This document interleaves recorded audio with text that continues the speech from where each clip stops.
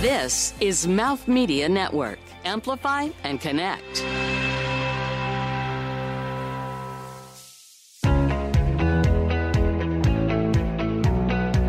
Hi, I'm Matt Bauer. I'm the president of the Madison Avenue Business Improvement District, which represents all the businesses on Madison from 57th to 86th Street. And what I love about retail is it's that gathering spot. You know, when you're in a store, you're with the community, you're meeting others, you're in a very social environment, and that marketplace has really always been the center of what makes a city great. And retail is where that happens. Hi, I'm Corey Schuster. I'm the co-head of the Faith Consulting team at Douglas Elliman Real Estate. I've done a lot of work on Madison Avenue. What I love about retail is the ability to reinvent yourself and being a part of, retailers who can change their image on a dime and be more experiential and morph to the market. 3 important words for the success of any physical retail business: location, location, and location.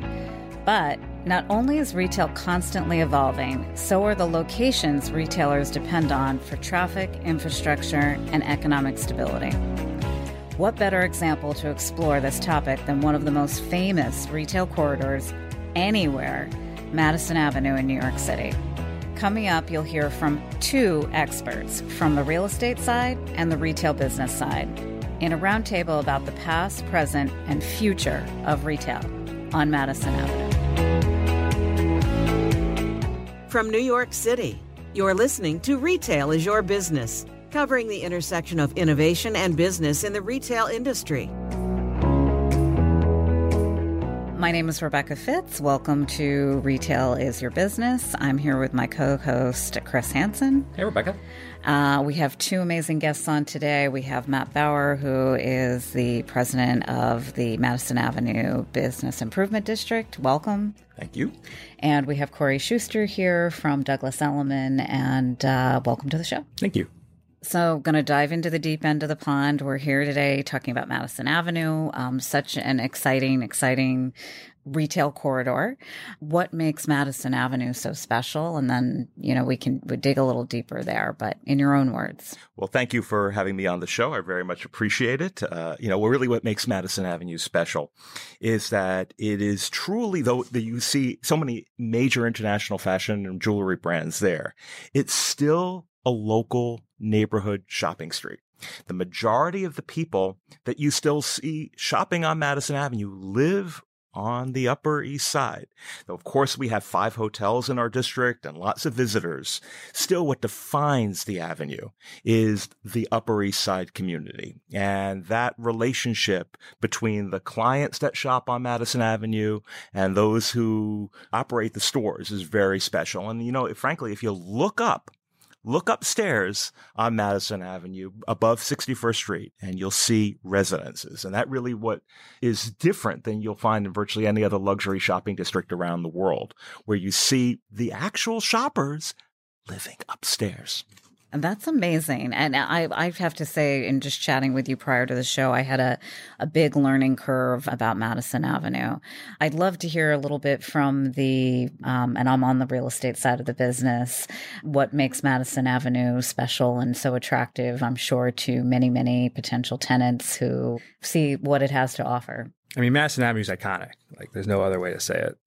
There are shopping streets in the world, and you can go by city, Bond Street in London and, Champs-Élysées in Paris, what have you. But Madison Avenue is, I say, one of the most iconic streets, if not the most iconic street for shopping, if not luxury shopping in New York, if not the U.S. For retailers, you hear about retail moving downtown, maybe moving uptown, but what you see on the avenue is that there is still the allure of having a Madison Avenue address. Whether you're putting that on your location page on your website or on the branding of your image, you will always have fashion houses who want to have that standout store on Madison Avenue because it's iconic. Do you think that's changed? I mean, do you think that becomes sort of this isn't throwing shade at all. Like, is it more of the vanity play of having that location as opposed to moving downtown? I mean, it almost seems comical in our age, and I live in Brooklyn, so anything above 23rd Street is a struggle for me. But I mean, I feel like that's shifted over the past 20 years, where Brooklyn, literally 20 years ago when I moved there, was a joke, and you wouldn't put a luxury retail store in Brooklyn. You wouldn't put something downtown. Do you feel like that shift has happened and the Madison Avenue location becomes sort of the vanity plate, or it's still what you described, this sort of, there's a real community there of shoppers and consumers? Well, your subway ride doesn't go above 23rd Street. I will tell you, It does. My office is on 32nd. the walking population of the Upper East Side doesn't like to go below 57th Street. This is a weird dynamic in New York. So, and shockingly, there isn't a wall. But There used to be on 42nd Street. you know, there you go, the reservoir. Yeah, the reservoir right, was the exactly. No, but there really is that identification, and when you look at the stores that are opening up on Madison Avenue in the last few months, you'll read in those articles in WWD. Why did they want to be there? Because they wanted to take advantage of that Upper East Side shopper. Mm-hmm. And that is the core of the luxury marketplace. There may be a lot of other places that brands may open up where they could get folks that are aspirational about luxury brands. But if you want to find the person that's not just going to buy the handbag, but buy the full collection, spring, summer, and resort, that person lives on the Upper East Side and is a local shopper and is the Madison Avenue shopper. So they are the true heart of that luxury consumer base.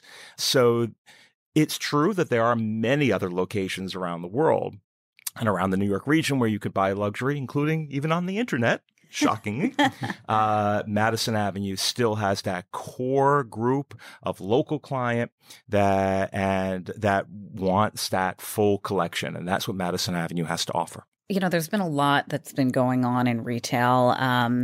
Even in what location you pick, and just general disruption. And I think one of the reasons we wanted to have this conversation today is because there are a couple fallacies out there, and some of them you're breaking right now, which is, I think people think, oh, you live and work in New York, but, are you really shopping there? And that the Upper East Sider is actually shopping there is kind of interesting. And that is who the core audience is. Because I also think there's, you think the Asian market, the tourists are flooding up there, which I'm sure they are as well, which I think is interesting.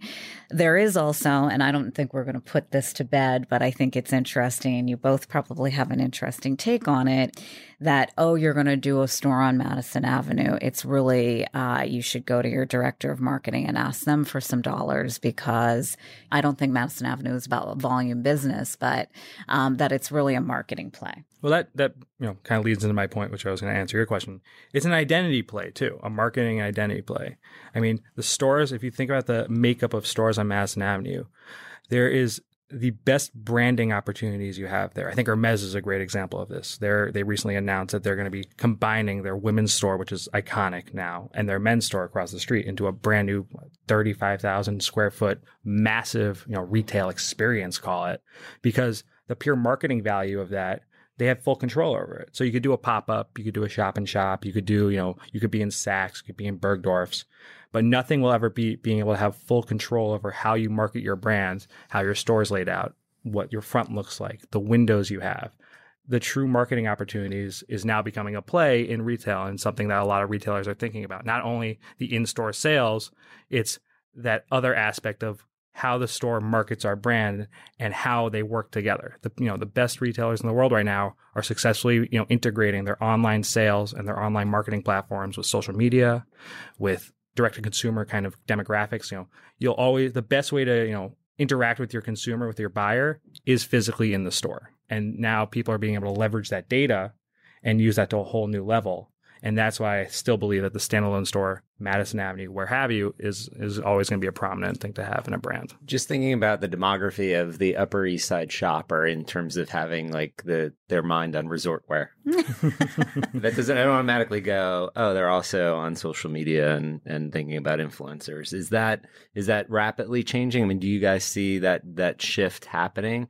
And do you see it happening within the stores where experiential in that particular location is becoming more important? Because when I think of that shopper, it's more the direct communication with the person behind the counter and having a relationship and having even a notebook of the person's name and their birthday. Right. Well, I'd say that type of shopping has always been an experience. The experience itself has maybe changed or shifted with, just as time goes by.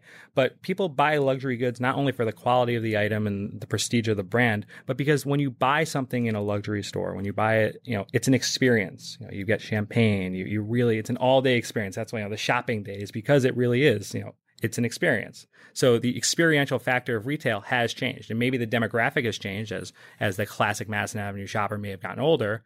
But it's not to say that the experience factor, that excitement of going shopping and being in the area, the iconic area of Madison Avenue with your stores lining the streets, it doesn't say that that's not a factor anymore. The experience has changed, yeah, but I still think that experience will always be play a part, and it's how brands interact and kind of integrate their experiences. As you're right, it's a different shopper maybe, but it's an experience nonetheless.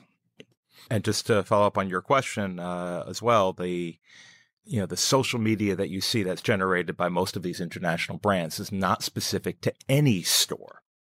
I mean, it's done quite often in a central location for the entire brand nationwide.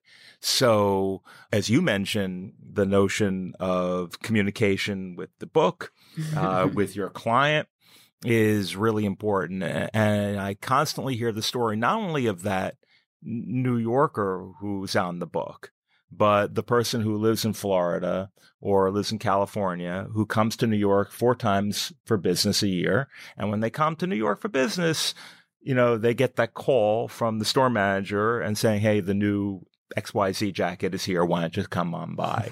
So those relationships with clients is critically important. And it's such an important part of the whole retail world right now is getting and making sure that you have staff that is well-versed in the brand, is able to make connections to their clients. It's not just sitting behind the counter and ringing a register. Right. It's that building those connections. And that's an important part of why the retail industry matters so much in New York City, is that unlike a lot of other places where it is much more sitting behind that counter. Transactional, yeah. Transactional. Here it is relationship. And, we need to, in New York, maintain that training, that respect for the retail teams, and why retail is such an important part of the New York City economy. And I have to say, on clienteling, I've heard different parts of it. I think there is something really nice and maybe appeals to the Madison Avenue shopper of, getting a thank you note. But I do think the world is really also changing, and that the little black book doesn't necessarily always come out. I might want to be texted that the new resort is in. Hopefully, whoever the shopkeeper is and I don't even want to call them a retail associate, a sales ambassador, knows who they're communicating with and how they want to be communicated. And really, probably Madison Avenue is where we should be looking for the rest of retail on, how to really do it right. Because you're right, it seems much more relationship based, and we're clearing the air on Madison Avenue. A lot of fallacies going away on it. I think one of the reasons also we want to have this conversation is really about the changes on Madison Avenue. And I think, I don't want to be Hello Darkness, my old friend, on, some of them, Barney's potentially leaving, other people coming in. Let's speak freely about the good and the bad that's happening right now. Well, maybe bad's too strong of a word. No. I was trying to make a Sound of Silence reference here to Paul Simon, who grew up in my home neighborhood of Forest Hills, as we discuss later. But it's true that Madison Avenue has not been immune to the issues of vacancies and problems with retail. I can say that a number of the stores that have recently closed, it's not that they said, well, we're closing up shop on Madison and going someplace else. The brands themselves are going through tumultuous changes. Let me give you 2 examples. Roberto Cavalli, which has been on Madison Avenue at 63rd Street, and I've been on Madison Avenue for over 20 years. They've been there for over 20 years. They've just gone bankrupt. Sonia Rykiel, which has been a staple on Madison Avenue, they just opened up a brand new store a year and a half ago. they have gone bankrupt. Calvin Klein, which was on the northwest corner of Madison Avenue and 60th Street, that was their Calvin Klein collection store. They discontinued the entire Calvin Klein collection brand. So, that Madison Avenue as a representative of the luxury marketplace also represents a tumultuous experience of the retail industry and the fashion industry worldwide. We have been hit by that. At the same time, as has been mentioned, there is an experience of musical chairs on Madison Avenue. And let me give you a couple of examples. Because of the changes in the economy and available space, we have a number of stores that were further uptown. Uptown for us, we go from 57th to 86th Street, a mile and a half, the longest luxury shopping district in the United States. We have stores that have moved from the 70s or on the side streets onto Madison Avenue. Missoni, which was on 78th Street, is now between 61st and 62nd Street. Monique Lhuillier, which was on 71st Street, is now at 818 Madison Avenue in the 60s. Morgan Le Fay, which was at 980 Madison Avenue, is now in the 700s on Madison Avenue. They moved south. So with these changes, there's been movement to different locations on Madison Avenue. A number of brands that are new to the street are starting to move into those spaces in the 70s. So brands like Lafayette 148, which just opened up. Ramey Brook, I just mentioned Morgan Le Fay that moved from uptown to down. They moved into that space, brand new to Madison Avenue. So there is, through that musical chairs, there are actually new opportunities that are opening up. And I think the property owners are being responsive to the market, and there has been a decline in rents. And there, I think, will be new things happening, and some great new deals that are happening from online retailers that are opening up on Madison Avenue. Just you wait. But I think it's definitely a point to make is the opportunity on Madison. And as Matthew said, I think it really is about opportunity. The brands coming downtown is the best example of that. Maybe they initially when they opened their stores, they wanted to be in those 60s and 70s blocks, and just the rents were just too high. And now as they have come down and stabilized more, those opportunities have kind of presented themselves. You have spaces that have been vacant for a while that are starting to see real traction. Byredo just announced, the cosmetics firm just announced they're opening at a 645 Madison, that massive old, was Ann Taylor? It was Ann Taylor, right? Where Ann Taylor was? Yeah. Byredo's opening there. Missoni just moved. Moschino just opened where Camper used to be. That's right. I just heard that there was an announcement of a deal at 635 where Philip Plein used to be, but I don't know who that is. They haven't announced just yet. But there's a lot of opportunity, and brands are taking it. I mean, the Balenciaga store they just opened at 620, where Bali used to be, is insane. And so is Celine. I mean, you have these brands having these high-profile locations because the opportunity is there, and that they're able to do a true experiential retail space because, with this change in Madison Avenue, opportunity has come. And so they've been able to seize that opportunity and really create something truly special. Well, it's definitely an opportunity for the brokerage industry. Definitely. I mean, yes and no. I mean, if you're representing a space on Madison, we do represent space on Madison, it's definitely a challenge. I mean, everyone reads the same papers, and the same with the retailers. So whether it's people trying to come in and have a great deal, which there are deals to be made on Madison Avenue, or it's a balance, especially on this avenue, because you have the prestige, the historical aspect of the value of this avenue that some landlords are hanging on to. And it's not a bad thing. It's not a good thing. It's something that is there. And it's my job to, take their expectations and make them reality. And so we've been able to do a lot of transactions, off Madison, on Madison the past couple of months. We have some space in the 50s, and that block, below 57th outside your zone, a little bit below 57th is still very, very strong. You're talking like 51st to 50, or really from the lot to the 57th Street. That's a whole kind of, I think it symbolizes a whole kind of market that's really expanding, which is men's fashion. We just signed a shoe retailer right on 53rd Street, a luxury, men's shoes. And that whole market has exploded, and the need for retailers is that way, is in the same. The 57th Street to kind of 61st Street, where you have, the new Moschino, you have Celine, you have Balenciaga, and you have Byredo opening. That area is still very strong. Tourneau announced they're opening at 601, where Armani was. I mean, they're gonna renovate, but like everything, it's going to be a huge experiential retail shop, and it's going to be incredible. I mean, yes, there has been closings, but as Matthew said, I think it's a little bit of everything. You have these brands. The brands closing are brands that just have seen struggles throughout the entire market, not just Madison Avenue. There have been brands, as I said, in my little intro, that have been able to reinvent themselves and really change their image and change the direction of how they view their retail to make it work. And it is working. So it's a reflection of retail, which I think we've heard a lot, in our conversations, this one and other ones. And I like to hear about kind of the space hopping, which I think is really interesting. And obviously there's still a demand. So it's time we always ask our guests to bring a snack. It's a way of getting to know each other, breaking bread. Often the snack reflects where and what you do, which is always exciting. So it's a great way to get to know you. This is our first double snack. This is our first double snack, which is also very exciting. I'm pretty hungry. So. Exactly. Matt, you want to go first, and then we'll... Sure. Okay. I brought croissants from San Ambrose.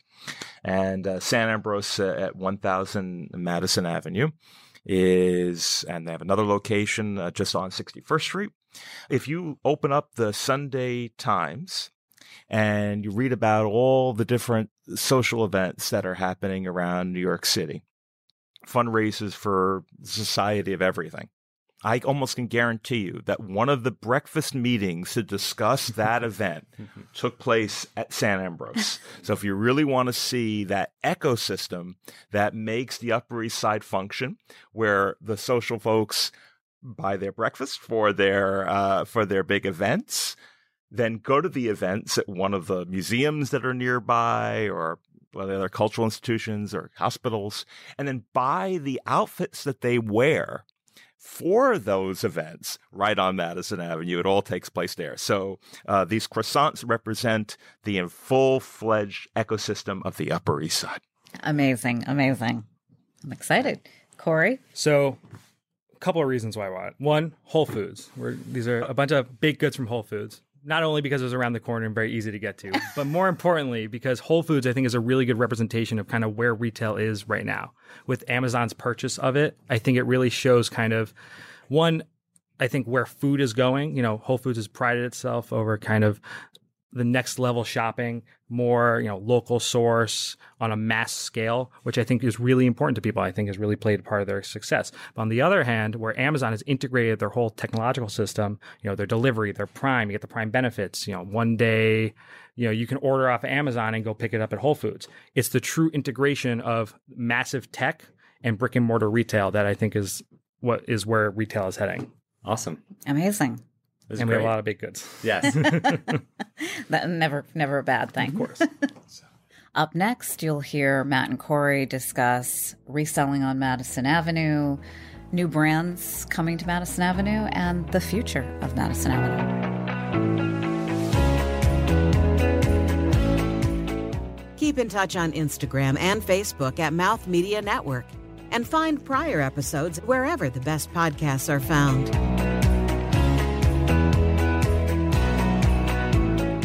Is Madison Avenue open to reselling? Because it seems like, people really want things firsthand. It can be a really sensitive issue. I've had my own run-ins trying to bring in resellers, and some of who you might think would be their partners, it raised some hair on their backs.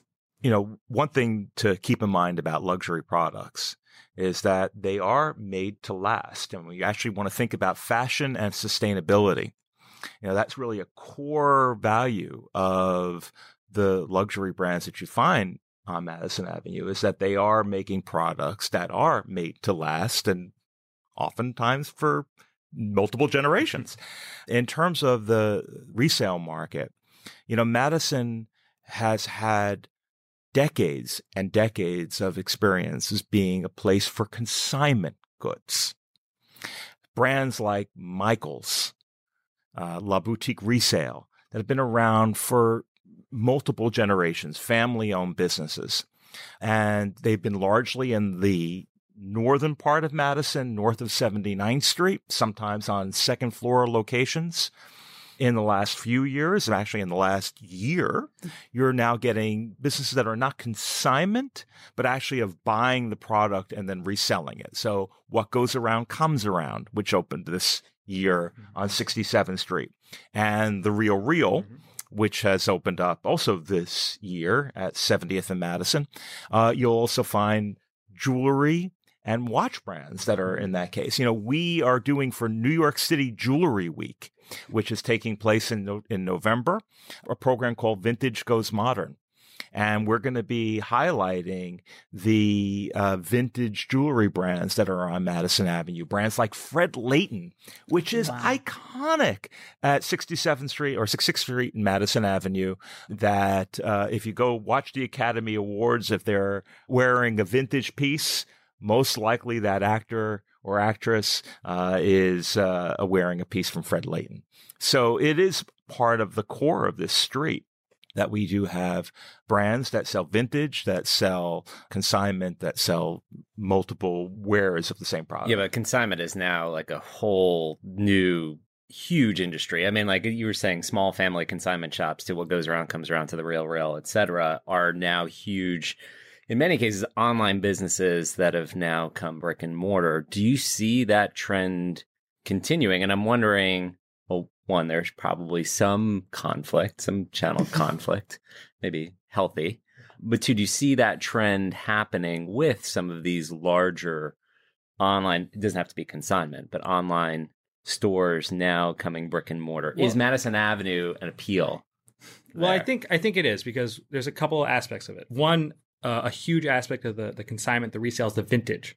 People like vintage, and vintage to modern is a very hot trend, especially right now. People like to have those vintage Louis Vuitton bags, vintage Gucci, vintage wear.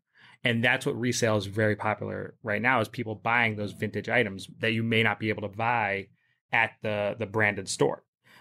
When you buy a new Prada handbag, when you buy a new Louis Vuitton tote, it's not because it broke, right? It's because you like the new style. Because as you said, they're meant to last, and part of a luxury product is the craftsmanship and the quality of the build. There, you can take the bag anywhere. You take a Goyard bag and throw it, take it on the plane. You see people travel with them all the time, not because they're expensive in the look, because they're durable, and they really, I hate to use the word durable when kind of talking to luxury, but the truth is it's true. I mean, they're made very well. The product is made from handmade, from the best leather in the world. There's a reason why people use them as day bags. They are, you're going to pay a nice price for them, but you're going to use it. So in the vintage aspect of it, it's made well, it's going to last, and it looks great because you're channeling a look from an era that is so popular right now. So in terms of, I think the resale market, obviously in balance with modern stores, is a good thing, because you can highlight the brand's history and the heritage, and you can reinforce that to the consumer, that you're not only buying the brand because you like the look and, you like to be able to have that, the presence and the prestige. But the true history of a heritage luxury brand is something that's incredible. Like Dior is so strong right now, because I think, they're not as much catering to the modern design. You have these houses that aren't, they have modern look and modern design, but they still go back to the same root of historical fashion house. And I think that your resale and your consignment shops add value to that, because you can show the evolution of the brand as well. And it's interesting, because I think there's this idea, not necessarily outside of Madison Avenue, but that millennials are pushing this idea of sustainability and reusing things, and, the way that they're shopping, and that they probably have a better appreciation for it than even some older folks. I don't know how many millennials are living on the in Madison Avenue in that district, but I think we'd probably all be surprised. So seeing that trend continue, I think is it is New York. It's the Upper East Side, so family, residential. Exactly. You have your millennial shopper, whether they're living in their parents' apartment or just living on the Upper East Side, because we're in New York and Madison Avenue is one of the wealthiest zip codes in America. And I think sustainability does play a part in it. I think, like everything today, it's a multi-headed factor. There's a lot of different aspects at play: sustainability, prestige, being able to have a vintage look, or being able to buy something that lasts, that can look good, but also that you're going to be able to get your use out of. Because I think a lot of people really do play a part in that. Reusing looks, mixing it up with your accessories. I say in the men's side as well.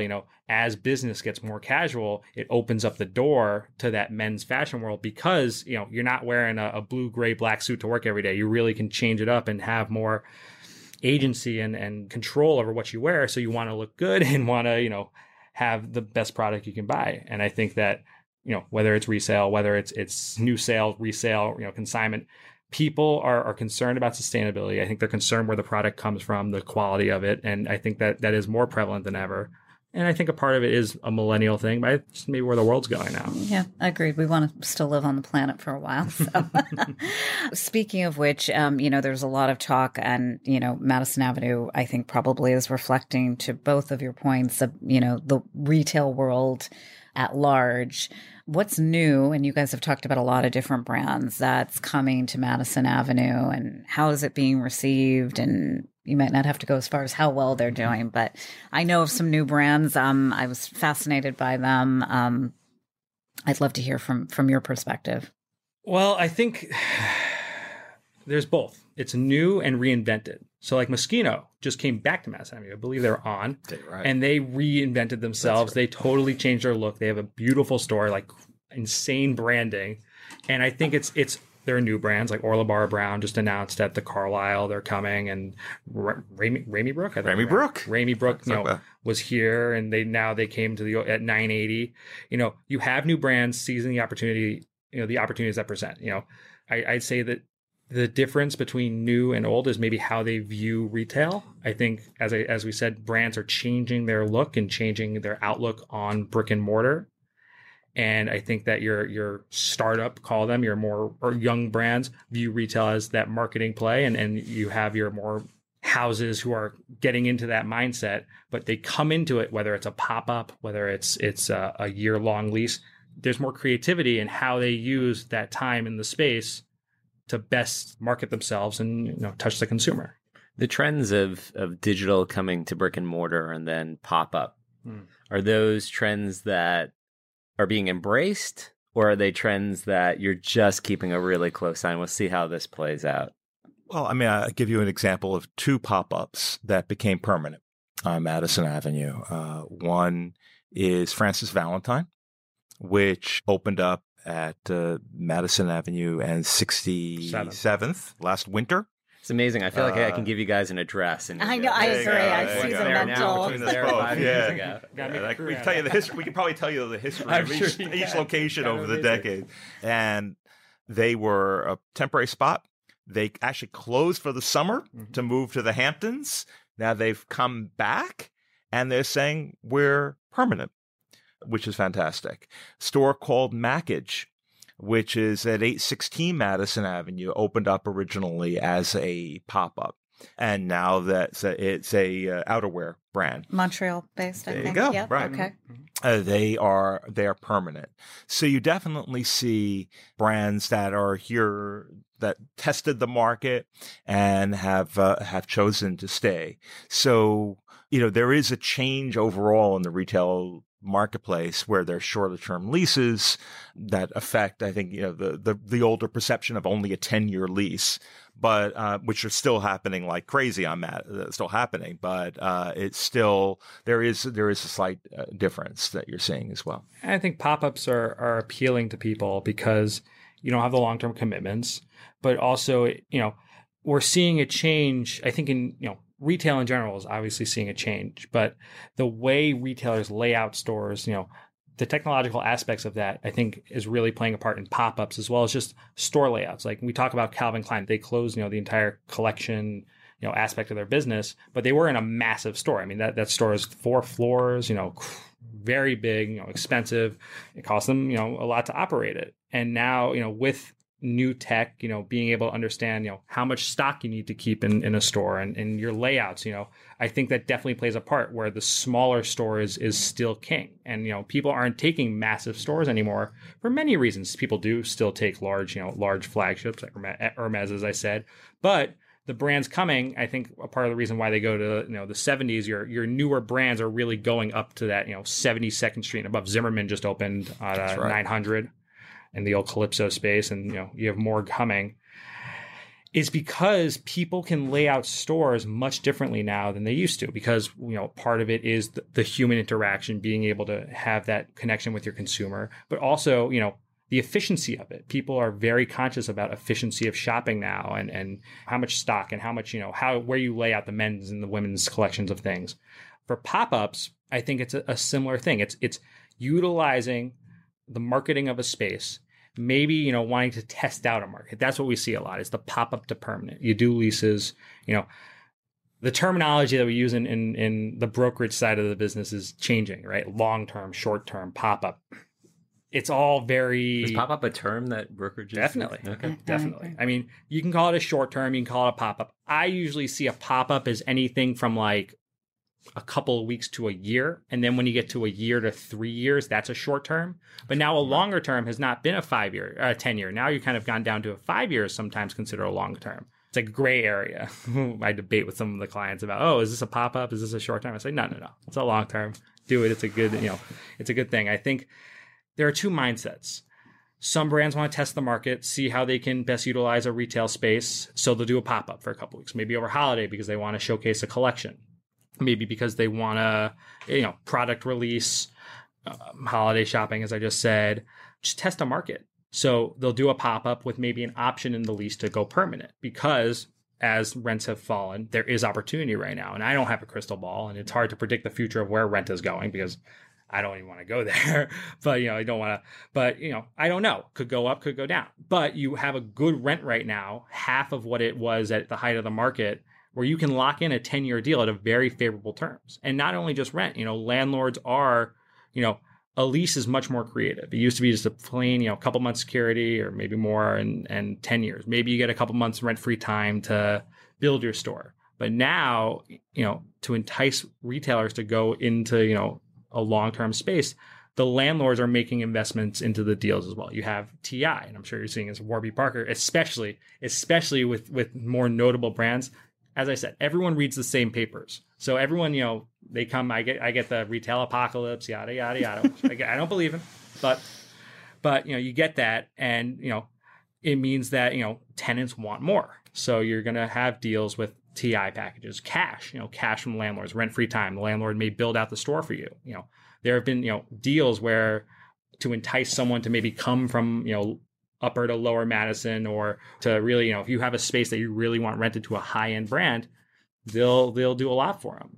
I think there is a lot of creative underwriting going on now. And it's actually really, I think, refreshing to see, we started this conversation with how iconic Madison Avenue is in this particular corridor, but that it's really kind of following some of the trends of just really what's happening in retail. And, landlords have to do all kinds of different things to entice folks to come. And I think that might become the new normal. We're also a country that's hugely over retailed, so there's a lot of space out there. I don't think there's a ton of vacancy on Madison, so I think it's kind of musical chairs, as you guys are showing. Well, you said something really pivotal there, which this is, you don't have to go out too far over your skis, but what is the future of Madison Avenue? 5 years, 10 years, 50 years? Really crystal ball. Personally, I see Madison as there is and will always be Madison Avenue. It'd be very hard for me to see that street go dark and people not remember it to be the most, one of the most iconic shopping streets, in the US or the world. But I think, like the change in retail, it's experience. And, you have retailers opening experiential retail stores. I think Meatpacking is a really good example of this. But when we talk about experiential retail, I like to view it as more of a neighborhood thing. It's not just an experiential retail store. It's an experiential retail neighborhood. Soho, Meatpacking, even Fifth Avenue. It's different uses coming together to really almost work together to change and reinvent an area. So like meatpacking is a great example where you have beautiful stories, Loro Piana or Hermes, fantastic luxury retail, but it's sprinkled in with restaurants, with experiential, with the Whitney, with the High Line. Samsung has that massive experiential retail store. The Restoration Hardware. Hardware. The castle. Amazing. The restaurant up top. It's Madison Avenue in the future, I think, is going to be a more diverse marketplace where you have maybe some more food options, maybe some more experiential options. Because I think truly the best way to make an area as prolific and as strong as maybe meatpacking or Soho is that diversification of uses and of reasons to go, reasons to be there. I mean, thinking about Madison Avenue, restaurants, food options are a little scarce. I mean, you have the residents, as Matthew said, it's very interesting because Madison Avenue is one of those streets where you look upstairs and you see the residents. And, those residents are going to eat at the same 3 restaurants every night. You're going to Bilbo K, you're going to Bar Italia, you're going to Amaranth and a couple others. Your food options are a little scarce. Where do you buy milk? A lot of people don't have to think about that on Madison Avenue, but there is something to be said about that. I think Gentile. Exactly. Are there any good bodegas? Marche Madison. No good bodegas? Marche. I'm a fan of Marche Madison. And Gentile's multiple generations, Yes. 3-generation They just family-owned, have just moved to a new location, 3-generation family-owned business where you can buy every grocery item that you would wish. Matthew, do you look to other areas like meatpacking in Soho and say that that's the direction things will go, need to go, or is it just like there's different areas of New York and they'll all have their diversity? Well, we talk to the folks at Meatpacking. We have a New York City Bid Association where all 76 business improvement districts come together every month to discuss issues, and I think we all have a lot of cooperation where we work together on variety of different events and programming to strengthen our respective corridors. And you are seeing luxury brands that are on Madison Avenue at other locations and other spots in the city. When I started working on Madison Avenue, which was 20 years ago, the story was that the uptown stores, meaning the traditional luxury brands, heritage brands, were moving downtown. Ooh. That was the story. Well, now you're seeing the opposite story, where you're seeing brands that started in places like Soho or in other spots in lower parts of Manhattan open up locations on the Upper East Side, on our street. And I can give you examples of that from Lafayette 148, which just opened up a couple of months ago. Iconically downtown with the name. Yeah, Lafayette 148. Yeah. Acne Studios. I mean, stores that have that very much of a downtown aesthetic. They're coming up. But you ask them, why are they doing it? And I think it comes back to what we discussed at the very beginning of the show, is that there is a loyal, local Upper East Side market that when it all comes down to it are the core clients of virtually every one of these luxury brands. So, if you ask, where is the street going? And I think that there is going to be a new retail marketplace in the luxury sector. And that's why you're seeing these brands that are coming alongside the Chanels and the Hermeses of the world that are heritage brands. I mentioned Ralph Lauren, which, by the way, built a cafe in their store. Right. Marc Jacobs, which has a cafe in their store. But anyway, these heritage brands are working alongside newer brands in the luxury retail marketplace, but ultimately that local client is what matters. And I think that what Madison Avenue is going to continue to embrace that is our niche in the marketplace. And, we do have 5 hotels in our district, and I mentioned them. And, we think of them, that's the visitor market. Yes and no. Because the folks that are staying at the Carlyle, the folks that are staying at the Lowell, the Mark, it's the folks that when they come to New York, they stay at the Lowell. When you come to the New York, you stay at the Plaza Athénée. these are their addresses in New York City for the folks that are coming in from other places. And that's why the hotel concierge community is so important and is so key to our marketing and efforts, promotional efforts, is because they recommend those businesses there and because they know what is important locally. That connection to neighborhood, that connection to the cultural institutions that are here really are what the key components are that makes Madison Avenue not a transient location, but more one of permanence. And, that's emphasized by our historic district regulations that are here. We are within a Upper East Side historic district.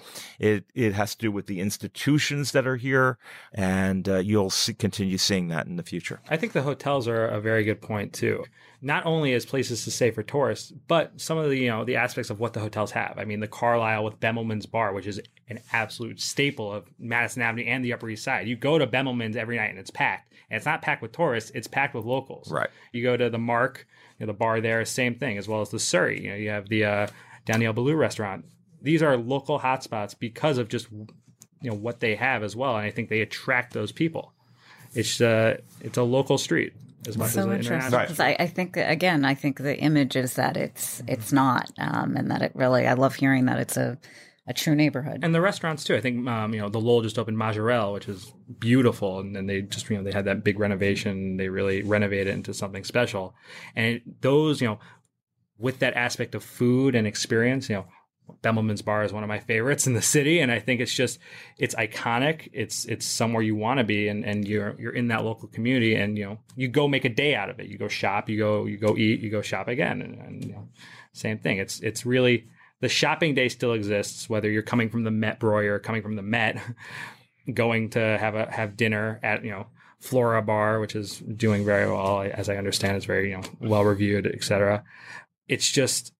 It's an ecosystem is the best way to say it, and it's how those brands leverage the ecosystem. I think is why you're having new downtown come uptown, because you can leverage that ecosystem, and people reinventing themselves with Ralph's Coffee is a really good example of that, making a neighborhood homestay. Because even if you sell one cup of coffee and they go upstairs and buy one dress, it's working. If you're capturing a consumer by a very good product like that with a good experience like that, it's working. I think a lot of brands are shifting to that. Marc Jacobs, Armani announced they're going to do the Casa above it with apartments, etc. People are really playing into, leveraging the ecosystem. We've talked a lot about Madison Avenue. We're going to go even deeper and find out some personal history, both about Matt and Corey next.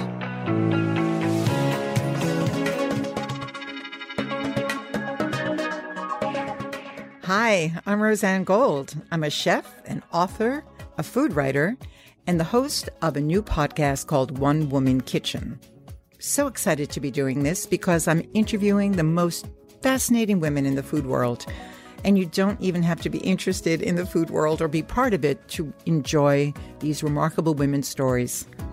It's diverse, it's international, it's intergenerational. What's most exciting to me is that the concept of One Woman Kitchen means something different for everyone. You can listen to One Woman Kitchen every week at onewomankitchenshow.com and also where all the best podcasts can be found.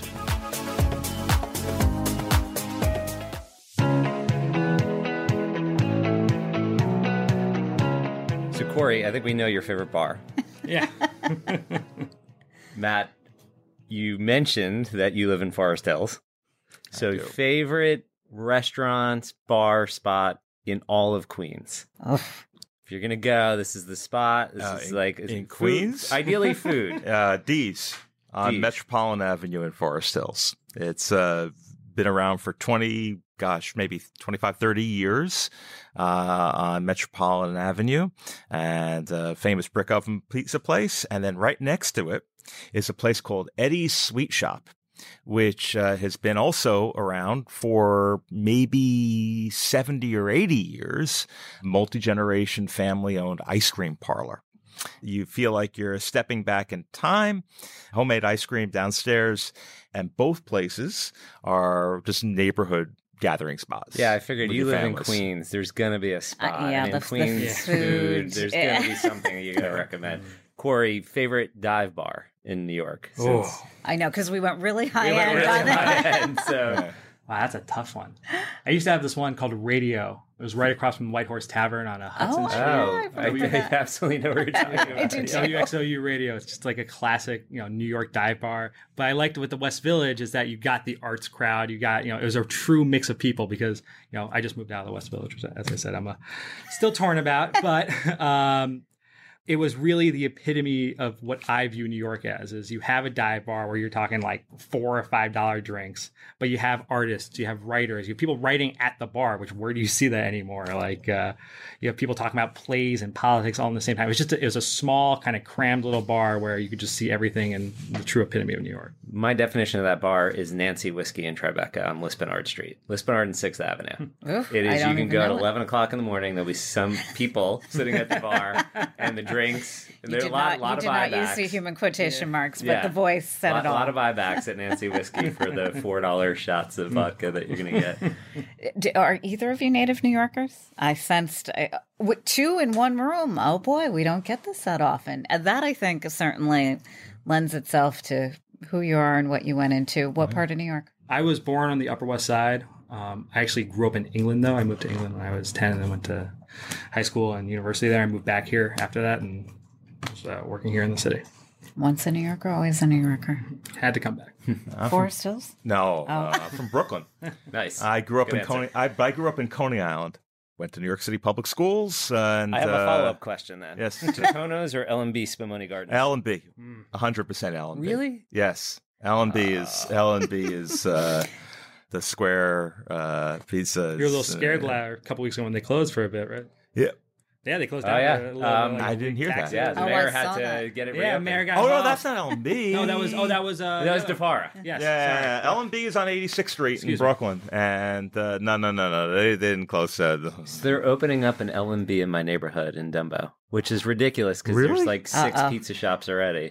And then they're going to throw an L&B Spumoni Gardens in there. That's amazing. It's sacrilege. I don't understand it. But okay, well, We'll see how that goes. We'll see how it goes. But Businesses must listen, grow. it is great stuff and great gathering spot. You have to have the outdoor tables too, Absolutely. and the Spumoni. and the Spumoni. So, but don't discount the regular sit down restaurant. It is fantastic. I mean, they have a real, if you like good tomato sauce. I actually, when I go to L&B, I try and go to the restaurant. Yeah, good. I'm totally with you. But I'm a Totono's guy. Oh, So, curious though. So, growing up in Coney Island, you must have seen a lot of change now from then until now. yeah, So that must be a big transformation for you.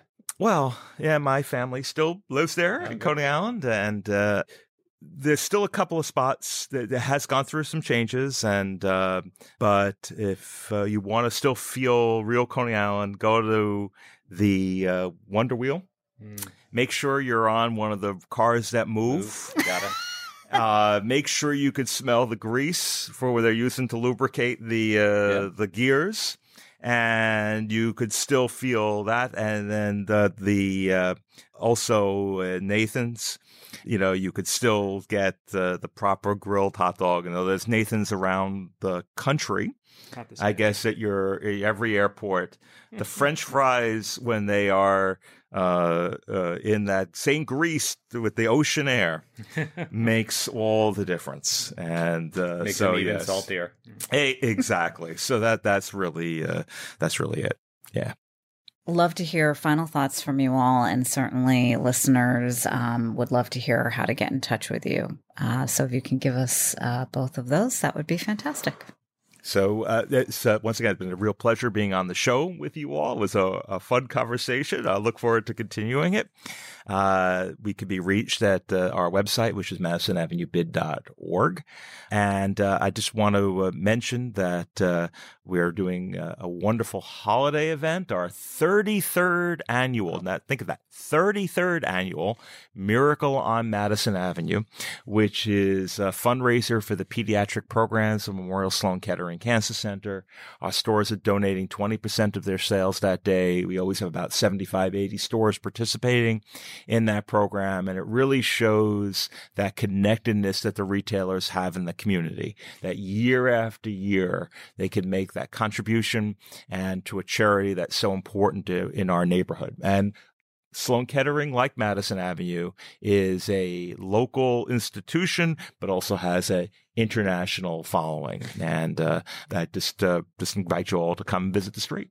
Thanks for having me. It was great to talk about the Avenue. You can find us, the Faith Consolo team at Douglas Elliman Real Estate. We got the Instagram handle, got the website, all over. I think that this avenue, as I said, will always be iconic. I think there may be change. I think you're going to see some more experiential aspects of, retail come along. I think Ralph's Coffee is a good, kind of start to that, showing how these houses are really viewing every aspect they possibly could. I'm sure Hermes is going to do maybe something similar. We'll see. I don't know. I mean, it's Hermes, so I don't want to. Cafe? Maybe. I mean, it is Hermes, so I don't want to. I got no crystal ball on that, but I know whatever they're going to do there is going to be truly incredible. And I think it will always be one of the most iconic streets in the world. Absolutely. Corey, thank you. Amazing insight. Thank you for having me. Matt, thanks so much for being here. It's an honor to be here. Pleasure to meet all of you and to talk about a street that we care about so much. Thanks so much. And Chris, thanks so much. Thanks, Rebecca. Thanks, everybody. We'll see you next time. This has been Retail is Your Business, produced by Mouth Media Network. Copyright 2019. Your brand message can be on this show. Email us to find out more at podcast@mouthmedianetwork.com. Thank you for listening.